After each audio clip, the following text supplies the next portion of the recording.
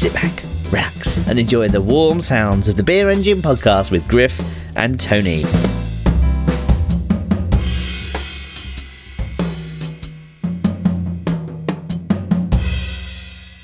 Hey, what's going on, everybody?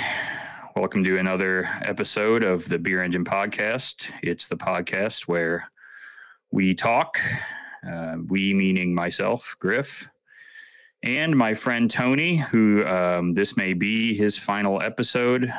Tony, congratulations on your new gig as the newest host of the Call Her Daddy podcast. Well, I know it's an upgrade, but I'm not going to leave you in the lurch. We've formed such a perfect, symbiotic, energizing relationship that I need this podcast more than I need another podcast. Well, you're not going to turn down the 450 G's, though, from Dave Portnoy, I assume, right? Is money everything? Is money everything? Is it? Is money anything? Hasn't this pandemic proved that money is nothing? Money is a construct that is created by people that just want power. If I could get 450 G's to talk about, I don't know, were they talking about what, fucking or sucking dicks or whatever, from the comfort of my house? I think that's what the pandemic's all about, baby. All summed up into one convenient little package there. Yeah, 500 G's if you would have picked up that gig, Tony. 500. We're talking American G's, not Australian G's. Yeah, I'm done. American G's, but you would take the Australian too, yeah. Yeah, I would. Still not bad, yeah, right? Yeah. I know. Hey, you come back here anytime you want, Tony. I'm sure I can dig up someone to work for. You know, we couldn't even out the offers. I called Dave up. I said, all I can give him is 250 G's. Listeners, if you guys want to have Tony on the show more, you're gonna have to cough up the dough, and I don't really have any way or why you should do that, but if you want to hear Tony, I'm worth it. Yeah. If you want to hear my dulcet tones, you have to cough up the dough. It's true. Well, Tony, I wanted to update everybody on a piece of news, or I guess it wasn't even that, a topic we discussed. And I know this is a new business news topic that you've been itching for us to include, the CNBC hour of our podcast. Tony, we talked about Chuck E. Cheese delivery a few weeks ago, I believe, if my memory serves me correct. That is one thing that hasn't betrayed you yet. Your memory is correct. That's good. The last thing left. But Chuck E. Cheese delivery was in the news this week here in the U.S. I don't know if you heard about this, Tony. I have not. But Chuck E. Cheese has been... is itching for more delivery business. So it was convenient for us to talk about them. And I will give a shout out to Chucky, Mr. Charles Entertainment Cheese, if he would like to reach out and, throw us a buck or two to keep Tony around to talk about it some more. But Chuck E. Cheese has launched a premium delivery brand, and it is called Pasquale's Pizza. They have essentially it's just a Grubhub, whatever, DoorDash, whatever it is, brand. There's no location. They cook it out of Chuck E. Cheese, and apparently their premium, what they mean by a premium brand is that it has a thicker crust of pizza. Oh, just what we want. If I'm thinking premium, I'm thinking toppings. I think we need great toppings. I also think we need great sauce. I also think it needs to be the right balance, which you really find on pizza anywhere, of the right amount of toppings. Often places either go under the amount of topping, and that you can see why the pizza is so cheap. I'm looking at you, Domino's, and there are brands worse than Domino's, but I do think Domino's is guilty of that. Or at the other end of the spectrum, premium brands or pizza brands in general try to bamboozle you with a shit ton of toppings. I think a premium pizza gets that balance absolutely right. I don't think thicker crusts screams premium. Well, you're wrong, because it's thicker crust and more sauce. Those are the things that make a pizza premium. So another for Tony.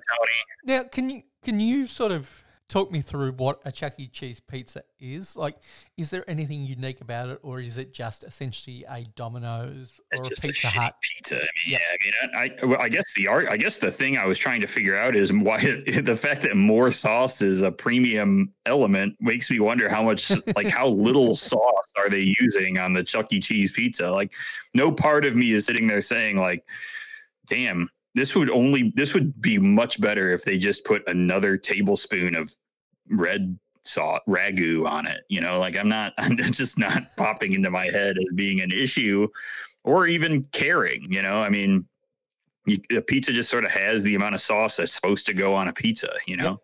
It should have that perfect size ladle that you don't need any more sauce. Just one ladle. you don't have to think about it. Yeah, just spread it around. Now, what The thicker crust piece, I don't get. I mean, I mean, even deep dish pizza, for example, and I know I get it. I mean, Chuck E. Cheese does a pan style pizza where it's more of that, like, Detroit. I don't know, is that Detroit style? It's not, but it's not Detroit style pizza.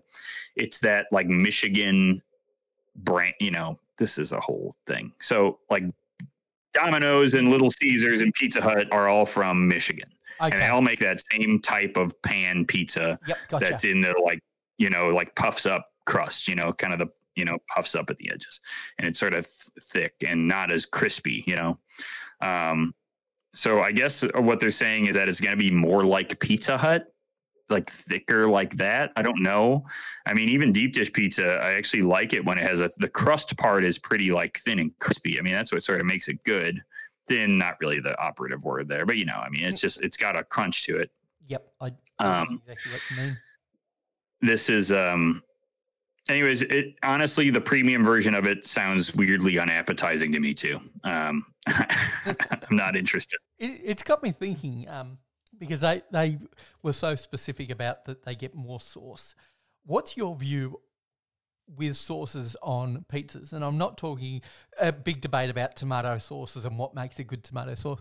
I'm thinking about alternative sauces on pizza, like white cheese pizza, barbecue sauce, satay sauce on pizza.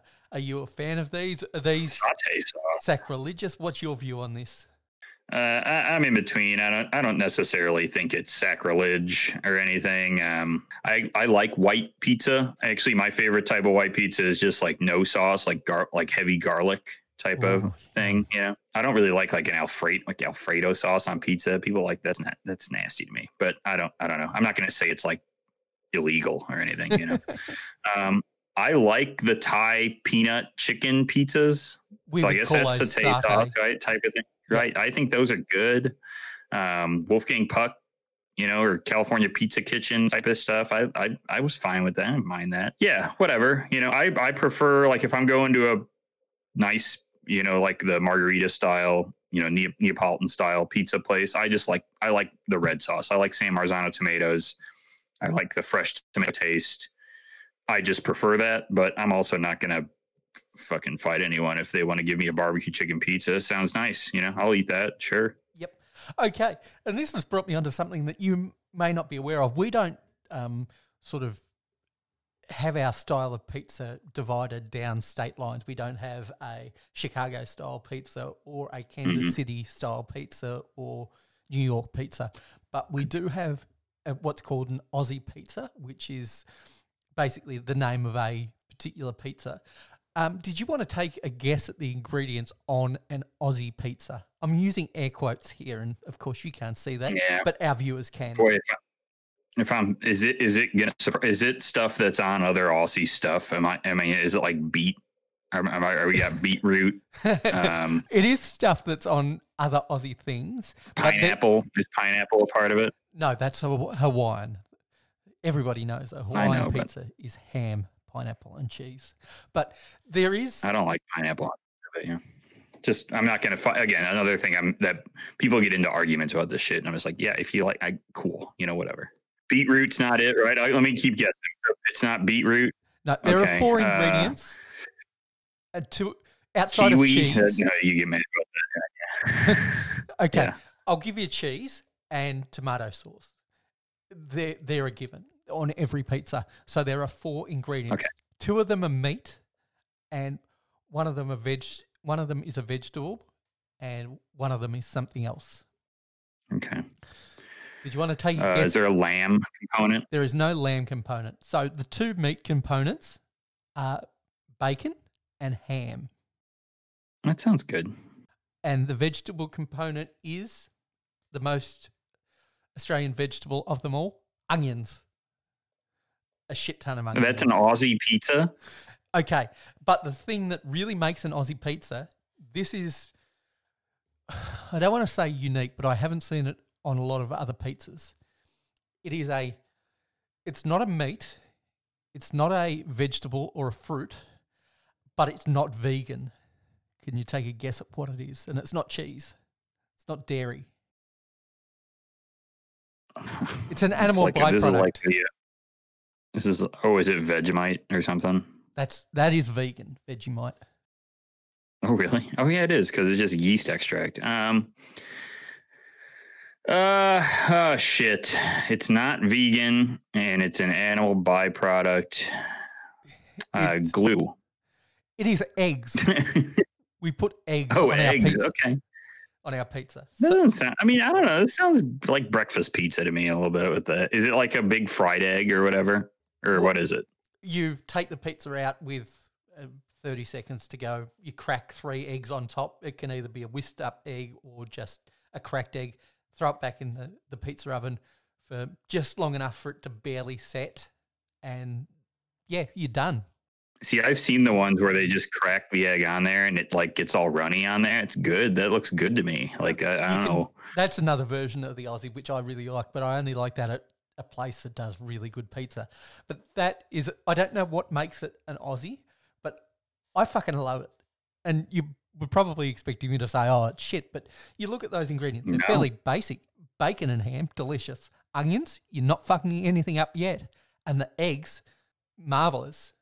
I don't mind the eggs. I mean, Chicago, there's a famous pizza place on the south side, Vito and Nick's, that makes a pizza like that with cracked egg on it. And it looks freaking delicious. I mean, I've never had that pizza, but I want that.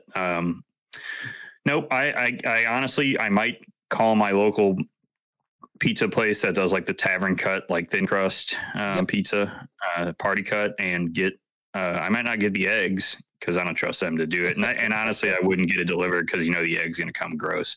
But I would absolutely get a bacon, ham, and onion pizza. It sounds delicious to me. I mean, and I really like, bacon on pizza.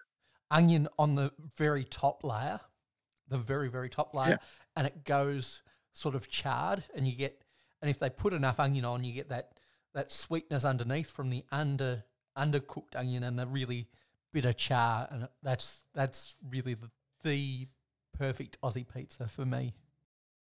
Can you imagine the ham and the bacon quality that would come on my Pasquale's pizza with the very thick crust and mega sauce or whatever, and then just like a slice of deli ham or whatever, and some battery like and just eggs. all fat bacon, like the least lean bacon in history, is gummy as shit, nasty. Yep. So, I will not be ordering my Aussie pizza from Pasquale's, but I might get one. That sounds pretty good, Tony. There's one other piece of business I wanted to cover here, and I sent you this before the show as sort of this isn't one of my patented games, but it is sort of a little experiment.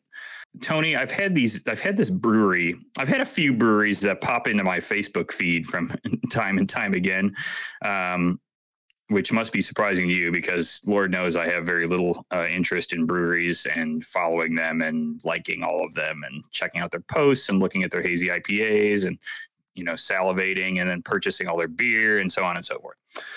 But there's been this brewery that's been popping up in promoted posts, and I sent you this brewery, and I invite our listeners to investigate this with me. But the brewery is named Southern Range Brewing Company. It's a brewery that is in North Carolina, purportedly, and I get pictures of their beers, and their beers have sort of these poppy-ish names sometimes. Some of them are like beer-ish poppy names like Citratron, or they sound like something I would put in our say our Two Brews and a Lie game, Yep. So Citratron. And then some of them have these names that are just like phrases that might be popular on a t-shirt, that is one of those t-shirts that show up on Facebook, like a beer that's called like Ice Cube is a pimp, or a beer that's called Tiny Ass Umbrella. I rock designer shoes. And Tony, I'm just going to ask you, because the likelihood that you think the same thing that I think about this brewery, there's just something a little off about it. And I want to see if you sort of have the same reaction to it. What sort of just struck you? Was there any sort of, what do you think of this when you look at this, I guess, is what I'm trying to get at. Is this whole brewery a meme? And I don't know whether it's real and it is just taking sort of the meme culture to the extreme, because meme culture is essentially just sarcasm but reposting other people's shit. And so you're close. You're kind of approaching what I was gonna say. Okay. You're in the area. I think it is memey enough that I am not positive this is a real brewery. Oh, agree. Yep. I think this is a brewery that was generated by the internet. That is my. This brewery is in the uncanny valley of breweries. Yes. Are you familiar with the uncanny valley, Tony? Absolutely. Of course, I'm. This brewery looks like one of those robot people, or like deep fake type people that just looks human enough to freak you out. You know what I mean? See, I don't think it's. I think it's right in that place that we're getting now, where people are sort of going back and pushing the uncanny aspect to it. So I don't think it's been generated by the internet, but I do not believe this is a real brewery, and I think it is just pushing that edge of fake, and I don't think it's computer generated. I'll be honest. There is things in this that really make me think it would have been computer generated. I am not. I don't want to. I don't think it is. Okay. But it hits all the notes of a computer generated thing. Even the food truck they promote, called Lobster Dogs, is sort of a food truck that would be just not a food truck. It's just a combination of other things that you think are a food truck. Because there's lobster food trucks and there's hot dog food trucks, and they put things in hot dog buns at food trucks, and it just fits that, right? And their beers have these meme names, and I get that lots of breweries have meme names, but they're not clever enough even to, or stupid enough. There's sort of this like halfway in between element to them. And here's the thing, and I don't. Whatever. Let me guess that none of the people from this brewery are listening. Their beer might be delicious for all I know. And they are shipping beer purportedly, if they're real. They will ship beer to my house. So I do want to order some beer from them and get it shipped to my house and look at it and drink it, and like touch and feel that it's real, But there is just something about this that, I don't know if other people have seen those, like Tony, if you've seen the people that just look like it's a person generated by AI, and they have a name and they have a face, and all that stuff's just made up, Yep. They sort of are there-ish. And it really, and I've never seen anything like this before, and I don't have anything that I can compare it to. Maybe, listeners, if you guys have seen a brewery like this that has something like this to you, add us on Instagram or email us. It's at beerengineshow@gmail.com. But there's just something about this that just like, it gives me the heebie-jeebies in the same way that you get from the Uncanny Valley stuff, See, I don't understand. I haven't looked at all their beers, but why they haven't got a beer called I Am Not a Russian Bot as a beer name. Yeah. That would be if only the brewery were named like Southern Range 47897846421, like you might think so. And every post was what happened in the pizza parlor or whatever, Because this really falls into the sort of Russian bot territory, where it's not one-liners, it's not nonsensical, but it is that perfect uncanny valleyness that you were talking about. And that those lobster rolls, don't know whether it's just the colour balance they've on my monitor or the colour balance they've chosen. Those lobster rolls. There's something odd about it, right? I mean, it's even the contrived nature of the beer pictures where it's like a beer on a beach or it's like a beer on a wooden table in front of a plant. And you're like, a lot of breweries take that picture. Why does this one look weird to me? You know, there's just something unusual about this picture that doesn't strike me, you know, as being real, you know, really bizarre. And if this is the vibe they're going for, this is outstanding. This is truly outstanding. But again, I want to give them credit for it, but I'm not sure whether this is a deliberate ploy. I'm sure they are sort of going for that memeness, but are they going for this really off-putting character, that this uncanny valleyness that they've achieved? I'm not sure, but I love it either way. I want to try the beer. I mean, it might be, I'm looking at the ratings of IROC Designer Shoes. It's an IPA getting a 4, almost a 4.5. Jesus, that's almost into great territory. Go and get it range. I mean, this sounds good too. Juice, passion fruit, mango, and vanilla sour. I mean, that sounds good. Yep. I would drink that. I mean, what about I mean, strawberry shandy? Does that get a? It's not available at this exact moment. It doesn't appear on their list. But the passion fruit, mango, and vanilla beer sounds good. Blackberry, blueberry, and marshmallow sour. I mean, that sounds a little bit memey, but I would try that, you know. Look, can I set you some homework? Sure. I'm going to set you some homework. I want you to get in touch with this brewery via their Facebook page. Just ask them if they're real. Say that you've discussed it on a podcast. Get them to listen. Perhaps they want to send us beer. Perhaps they don't. More than likely they don't. But it would be interesting. I don't think they do, yeah. And it would be interesting for you to try their beer. Yeah, I'll give it a shot. Let's see if if I can get some robot vending machine to spit out some beers to my house. That'd be great.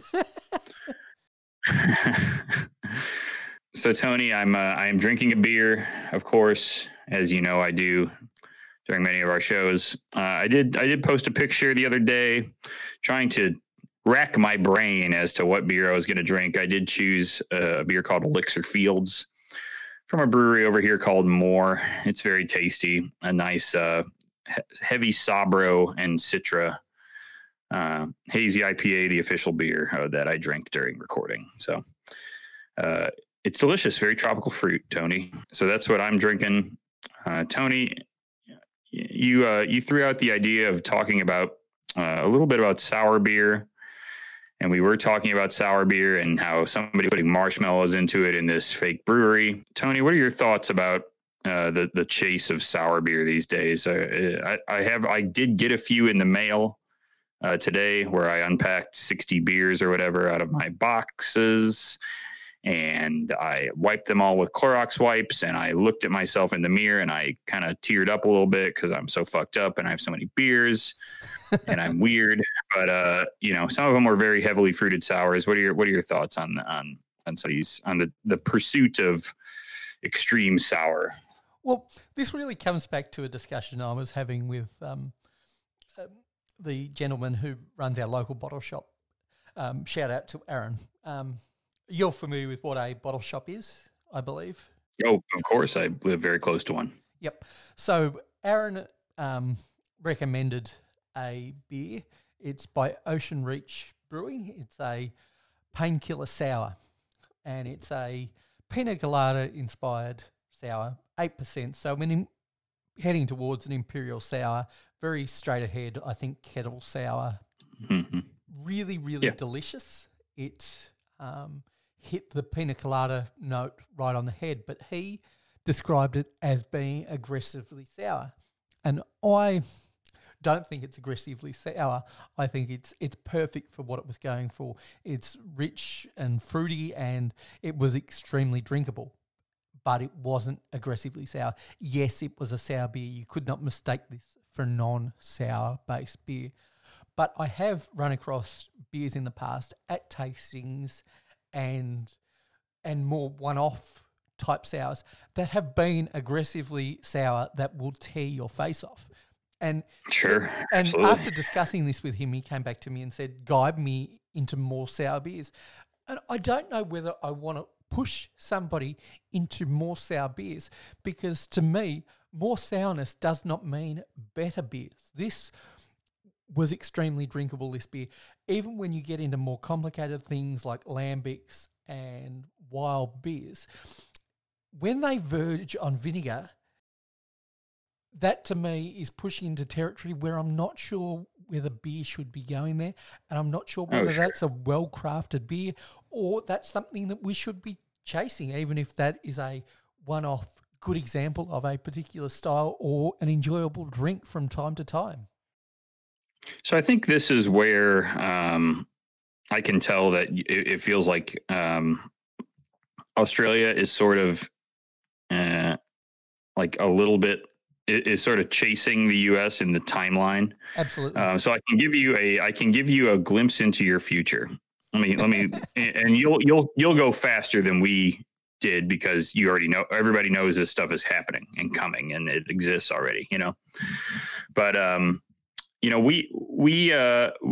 we've gone through these phases with pretty much every style.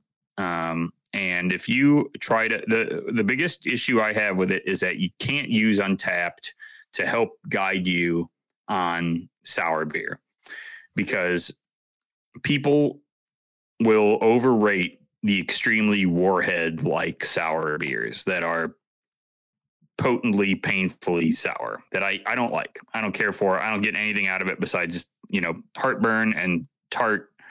I don't think that is useful to pursue, but they're popular and they're rated high. Now that was more like, I think 2017, 2018, maybe before then, we started to see that a lot with, I've long joked about the Three Floyd sours. They make just like the most puckering sour beers, or they did for a while.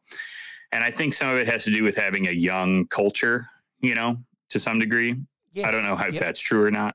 I don't know how that reads, but I think young sour cultures tend to produce a very, very tart beer. And that's part of the reason why, like, beers like, say, Belgian Lambic from your, gooseries from that have been around for, 100 plus years, like Dre Fontanen and Cantillon and so on and so forth, have much more mature tasting beers that have a lot more character and a lot more depth and uniqueness to them. Whereas American sour is very, on the head sour. I think we're getting better at it. You can see the growth. The problem is that simultaneously, every brewery got familiar with and comfortable with and with the kettle souring, right? Now, not that kettle souring is inherently bad. It's not. Beers have been made through kettle souring processes for a long, long time. It's just now it got a better name. But I think beers like that kind of have a different extreme quality, which can either be very directly sour, or they can be what we're getting now, which is the extreme fruit. And we've entered the gloop phase here in the US, right? We're sort of in the midst of that at this point. I think that's probably where you're going to go too, would be my guess. I'm sure we will. I think we're a little behind that, and I think our barrel programs are lagging a long way behind yours, and they'll take a long time to sort of develop. But I think the straight ahead kettle sours and the more sort of straight ahead American sours, that is something that we can achieve in the short to medium term. And I think you will get a portion of the beer consumers, the people that are into more craft styles of beer. There'll be a certain warhead following that will really go after every single sour beer. I'm not sure it's for me. And to Aaron's question about directing him to more sour beers, I'm not sure I want to actually put him onto more sour beers. He'll naturally come across them. And I think in the next 2 to 3 years, you'll see a huge influx within the Australian craft industry of these beers. And I think there'll be good examples and there'll be bad examples. And yeah, if I had to point him at anything, it's to try to acquire beers from overseas. I mean, if you like fruited sour, go get some Crick, go Yep. get some Framboise. I mean, that sort of, I think, shows the depth that you want to achieve. It's not that that's the only good way to do it, right? I mean, there's great American sour beers being made too, Logsden and Side Project and Perennial, and those places are making great beers of those techniques, right? Using those types of techniques, yep, barrel fermenting and the like. But boy, if it's hard and it's expensive and it takes forever, and you could end up with something that tastes like turpentine for all we know, I mean, it doesn't matter, or balsamic vinegar for all we know. It's unpredictable. And that's why I think, breweries are leaning towards the comfort of kettle souring, because it's predictable. They know what they're going to get out of it. Now, I think you're familiar with this beer, and maybe you're not, but it's certainly a beer that I'm familiar with. Is something that I think sort of in that mid-range sourness is Rodenbach Classic, not the Grand. Of course, all-timer, yeah. Yeah, I think that beloved beer. Yeah, it's something that's widely available in Australia, and if I'm going to point somebody that wants something more sour than the Painkiller, which was a more delicious, more modern, I won't say more delicious, more modern take on a sour, a fruitier take on a sour. But if you want something more sour that won't bite your head off, I think Rodenbach Classic. It's a Flanders Red Ale. It's not expensive. It's available everywhere. Get it in the can. It is delicious. And yeah, I would absolutely agree. Oh my God, yeah. And where would you place that on your tartness scale? Would you place that somewhere in the middle, or is that? I think it's actually pretty high up for okay for what I like. I mean, it's tarter than it's more tart than, like, say, traditional goose, right? I don't think it's near. I think it's more directly tart. But I don't think it's as tart. It's not as tart as, say, even Rodenbach, especially, is not as tart as, say, the New Belgium expression of that type, like La Folie or Terroir or one of those, right, which are a little more directly sour, although their character is mellowed over the years. Those beers are yummy too. But yeah, I think Rodenbach's probably in the, out of 10, it's in the 7.5, Yep, that's squarely where I would put it. I was trying to rack my brain, trying to think about the sour tasting I did many years ago at a Good Beer Week, where we had some extremely sour beers. But the brewers were starting out, they were very new, and they did say this one is straight up vinegar. And these were not necessarily beers that they were putting out for sale, but because we were part of a tasting evening, they were bringing them out and displaying them and talking about them correctly. And I believe the brewery is 5 Barrels Brewing, which is in New South Wales. So if Aaron wants to chase them up, I'm sure their style has changed since I went to this tasting. It was when Andrew Bogut was on the Warriors the first time. So we're talking about 5 years ago. So it was some time ago. They've definitely developed as a brewery, and they were talking a lot about their barrels and the time it would take. And they were really knowledgeable, and they were a great staff. And it was really such a small crew of sourheads in Australia at that time. It was an amazing night to be a part of. And I believe it was those guys. If it was somebody else, I do apologise, but they had some extremely sour beers that I'm not sure they ever saw bottling on a large scale. But they're making some green bottle sours. These look good. Shout out for the green bottle sour beers. This one looks good. This one has these are straight up barrel fermented sours, no fruit. Sweet. Sounds good. Yeah, I mean, we have places that are doing this stuff pretty well. I think Side Project has graduated into the highest end of it. I think Odd Breed and Ale Apothecary and places like that are making very nuanced sour. But chasing after the most sour beer, I think you gotta be really careful. And I don't know what you want out of that other than you're going to not sleep because you're going to think you're having a heart attack the whole night. Is there a customer hunger for that stuff? Is there like a warhead community around that stuff, or is it something the brewers are pushing? Or no, I don't think the brewers care. I mean, maybe they do. I think people just want the most extreme. I think there is a desire for the most extreme output. Right now, it might be more around sweet stout, which some of these are like, painfully sweet stouts that are insane. I can't handle them. But there's the same for sour. And if you remember the hop craze, right? It was the 1,000 IBU, shit like that. That let's go for it, And do I think people are chasing that stuff anymore? No, I think now with sour, if anyone's chasing anything, it's the fruited sour. It's the mega fruited gloop style sour. That's what everybody's hunting down. More than anything, there's a million of them, right? It's got raspberries and blackberries and it comes out like a smoothie. Not that those taste bad. They taste good, of course. They taste like fruit juice, but I don't know if that's the case anymore where people are going after the very, very potent, strong sours, but it definitely was for a couple of years there. And it should be noted that I got caught up in the IBU craze. I'm sure you did at the time that it was going on, but that lasts all of a 6-pack, or it did for me. I hate it. I hated like Devil Dancer from Founders. It's so nasty to me. I hated that beer. It was like eating a raw head of garlic. It's just awful. I mean, ugh. That's what went wrong with those beers when they were the IBU wars. And that was all about sort of lab results. It's like cars that were chasing horsepower or something.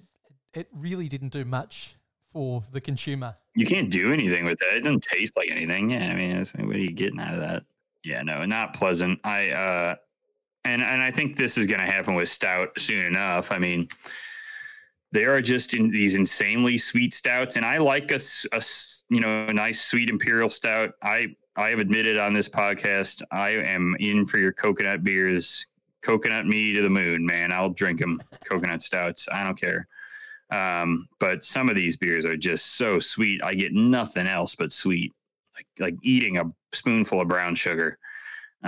Just astringent level sweet. I don't get that at all. I mean, even if it's intended to drink for 2 ounces, I don't think the 2 ounces are particularly pleasant. So, I think extremes are going to be the case, for a while, forever, maybe, or maybe not. Right? I mean, we're starting to bet. I mean, Pilsner and lager are more popular than they've been in years here in the States. Maybe people are going to start getting into saison and sour again, and I'll be surprised by that. But I would love to be shocked.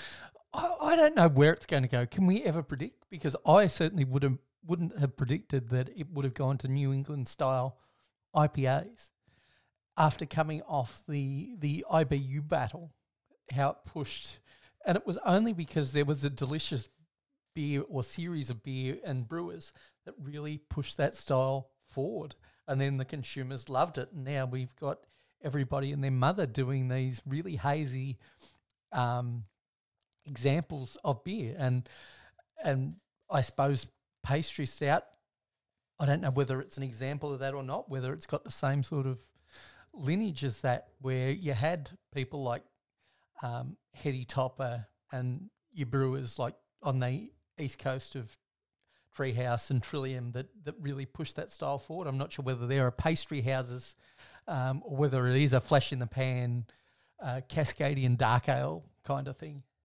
Oh yeah, no, I don't think there's any like signature pastry stout makers. I think it's just everybody's making them. I don't know. Maybe somebody would tell me that like Bottle Logic and Moxa or somebody in the West Coast were the in LA were the ones to start it, or Horace.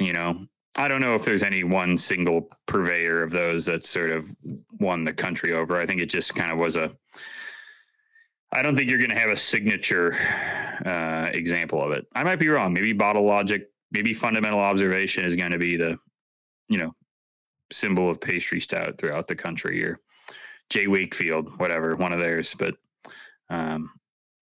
hey, I might be wrong. I mean, I already named 2 of them, so maybe it's them. I don't know.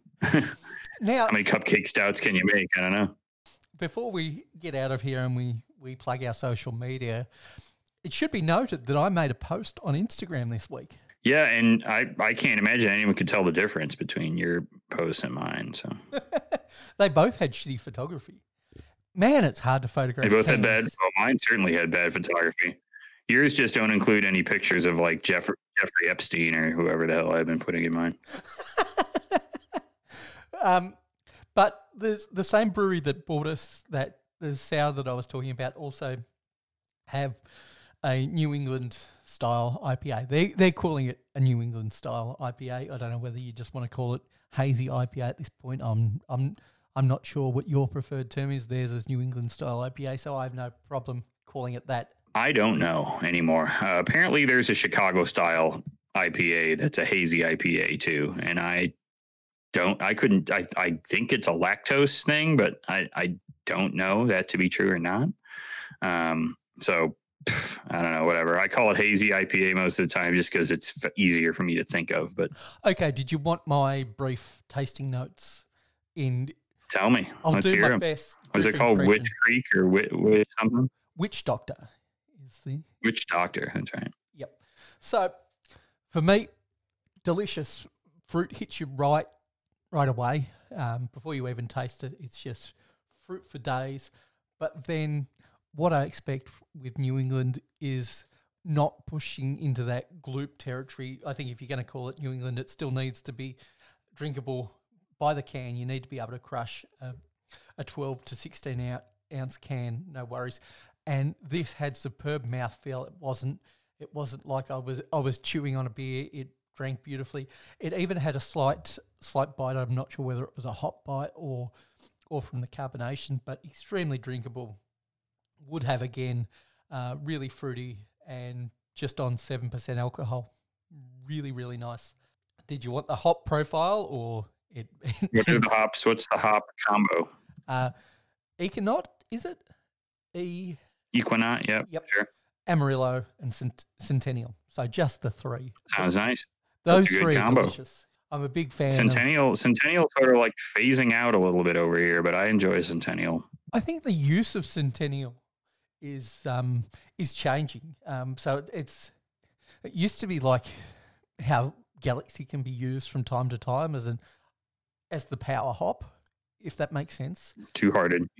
Yeah, and I think now used as a balance hop, especially in consultation with Amarillo and having a background of Centennial, I think it really rounds each other out. And if this beer is anything to go by, I don't think Centennial is dead as a hop. I like Centennial, so I will continue buying Two-Hearted and drinking it. And I do agree. I think there's a future for it as something to even out some of these more sweet focused, tropical specific hops. More the grapefruit flavor. That sounds delicious, Tony. I'm kind of ready to open some more IPA now. So, okay. But first, let everybody know that they can come follow me and look at what IPAs I'm drinking and look at me post photos of Uncanny Valley breweries and famous pedophiles at Beer Engine Pod on Instagram.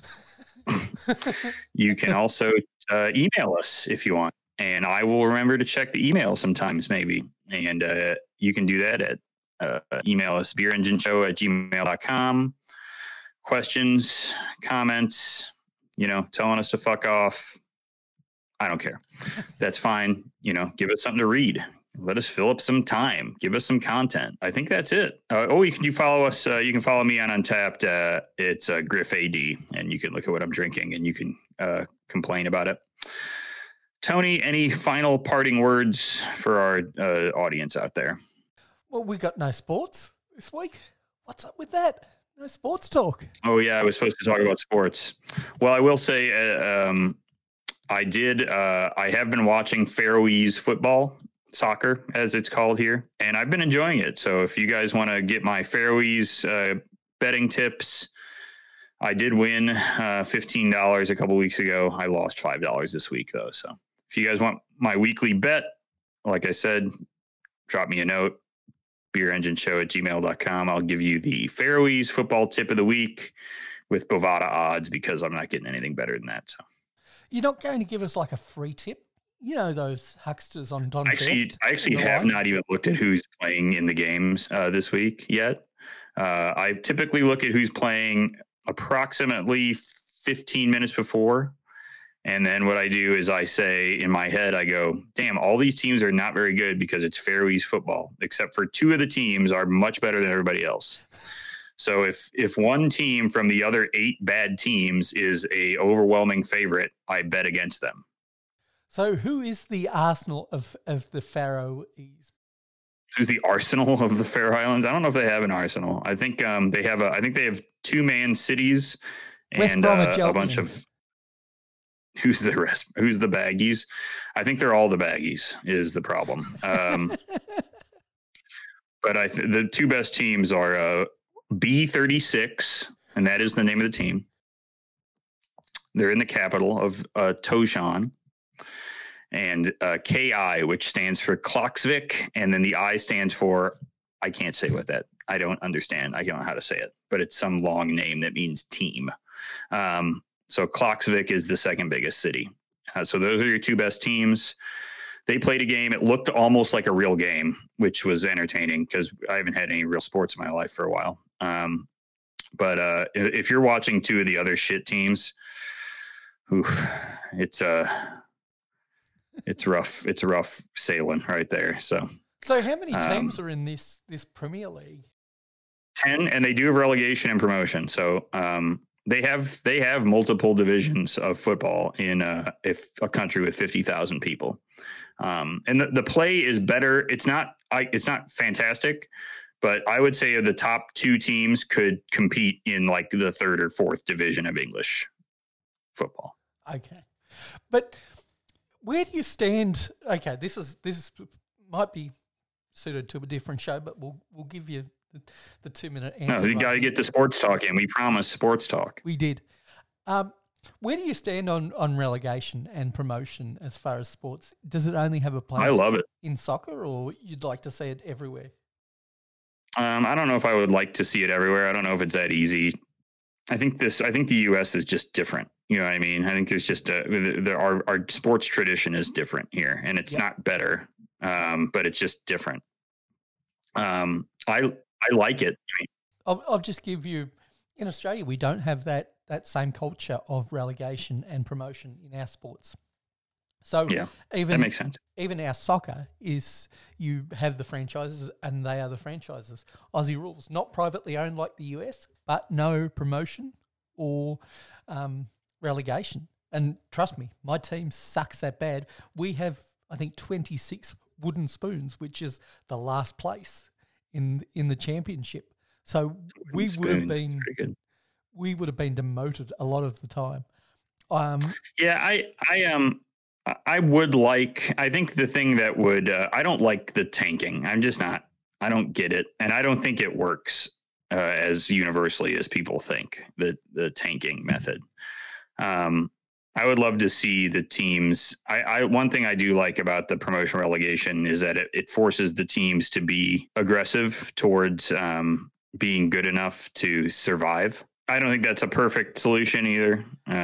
But I think it's, I don't like that. I guess I don't like that the Bulls have been bad for many years and don't care. You know what I mean? Like, I don't, that's not good to me, you know? No. And that's probably something else to do with American sports that's even outside of Australian, right? Is that, we don't care about sucking, but it does bug me for sure. No, definitely tanking is an issue here because our draft is set up similar to the NFL, more than the NBA. We don't have a lottery system. So if you are the worst team, you get the number 1 draft pick. And so tanking is an issue. I do understand how that leads to better play in the bottom half of the table. The issue I have with European football is the same teams dominating such a small number of those teams dominating the entire continent, essentially, and that is also upsetting. If you don't follow one of those big teams, you can really have a hard time sort of having somebody to grab hold of. Even helpless just trying to pick a team because I'm like, I'm not picking Bayern Munich. That's stupid. I don't care. I don't want to pick the Yankees though. I've lived in Chicago my whole life. I can't imagine picking the best team because the only time I've ever had the best team is the Bulls. I mean, and that didn't last that long. I mean, it lasted longer than you'd think, but I mean, that's why I ended up as a Tottenham fan, right? Is I was like, well, I want a team that's competitive, but I don't want to just pick the winner every year, and that's, and that's a mistake I made. So, yeah, Faroese football, check it out. You can watch it for free, which is actually kind of cool too. And worst case, the football's bad. You still get to see big mountains and ocean for most of the game. And the stadiums are super cool and they're always on water. So there's worse things to have to look at on your TV. And if before and after the game, they play Faroese pop music, which is really funny. So you can check that out. Is that like Eurovision kind of Euro pop? No, it's not. It's not as good as that, but it's that style. Yeah. It's worse, is what I'll say. Cool. So that was a long outro. Like I said, do all the things I said, email us, follow us, and watch, enjoy the couple of sports that should be on this weekend from Faro and from Germany. Thanks everyone. Later on. Back? And don't watch that. I hate that. Or you can bet. I don't know. You like racing cars, Tony. I do, but I'm not a huge fan of NASCAR, and I'm certainly not a fan of their COVID Oh God! They are like. Right, we're not getting into that. We're not getting into that before we leave. All right, we managed to go the whole show without talking about COVID. All right, later on, everyone.